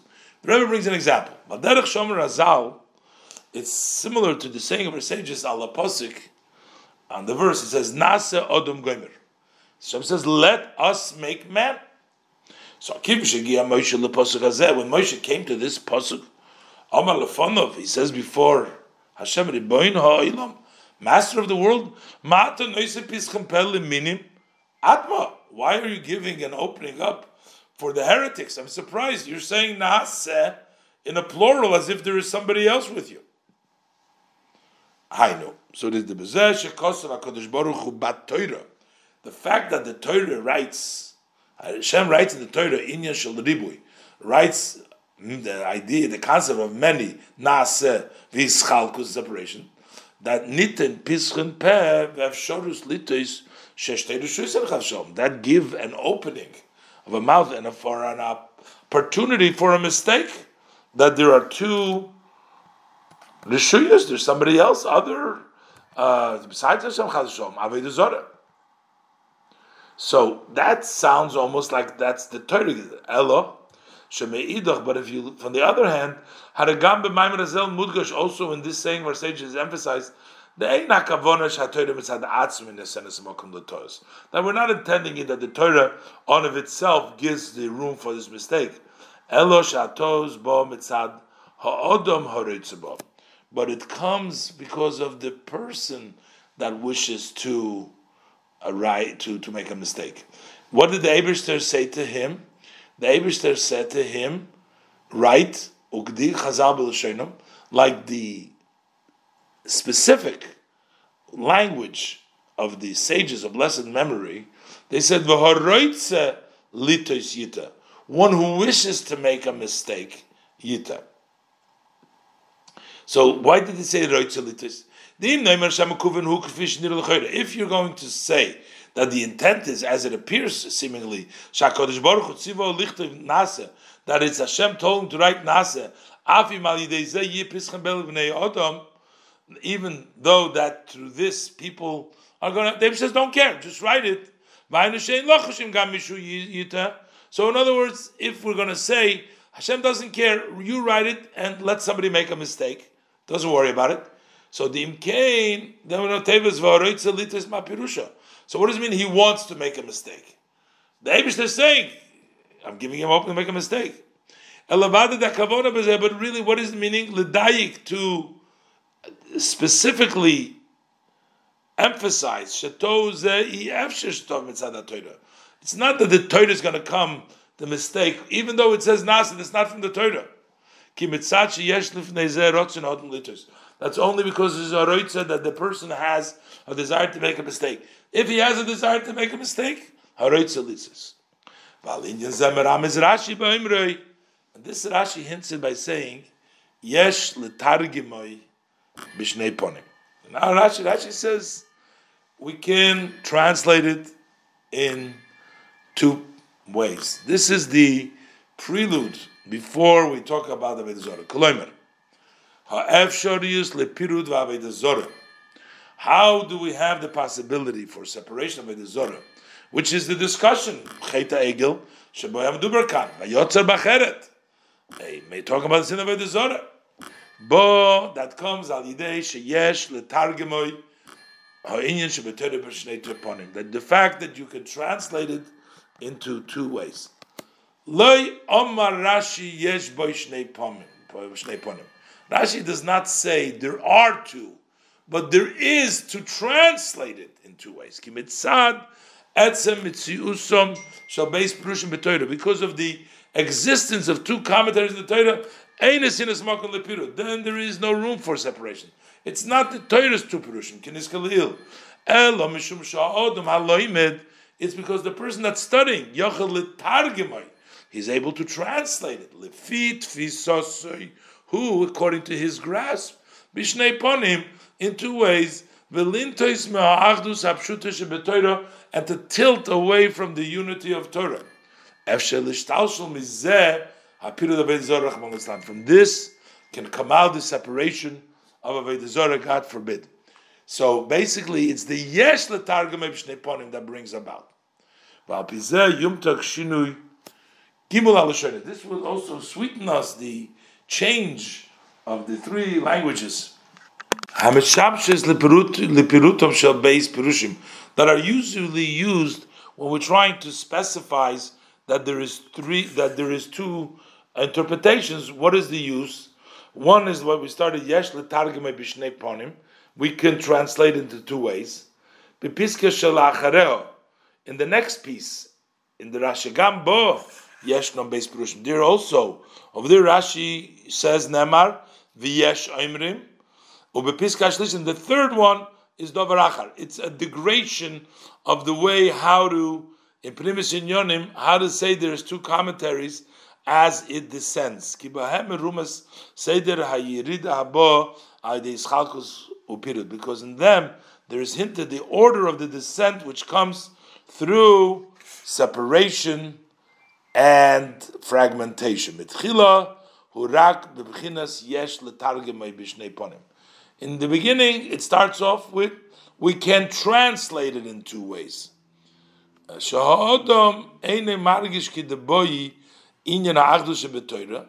person does not fully sense the true concept of unity of the Torah, and he translated into two ways. Then what happens later on through this? Yesh emrim. He becomes a yesh that says, Nirgash li yesh oimer. He becomes a yesh who says, Ad, later on it becomes a totally, here we said davar achar. A davar achar is Avodah Zarah. The word achar means something else. And also within the two interpretations of Rashi. After Rashi says first, there's two ways to say it. There's a little bit of pirud over here. So Pirush Rishon, who the first interpretation is Shakosher Azav Besudar. He ties the gold in the kerchief, in the cloth. Hainu Shein Azov Chulu. Sheyesh like the gold that he has. What he does with it is Koshrei Besudar Bifnei Atzmei. He ties it in a cloth by itself, and he makes it into a entity. So it's a meres. That means shechoshev, that he thinks it is my power, it is the strength of my hand that created for me this fortune. Shehu bedugmas, that becomes like the yesh oimrim hanal. Opirush habeis, and the second interpretation is shetzor tzuras egel bepoyel, that you actually make a shape of an egel in actuality. Shemargishu atzme ki yesh. That he feels himself like an entity, like an existent by himself totally. Like the Dovaracha is another thing. Never mentioned before. When the Kudas call on now, what is the point of Odabol? Is lacking in the acceptance of the heavenly kingdom. Because if this would be whole by the person, also in Torah, he would feel the simple unity.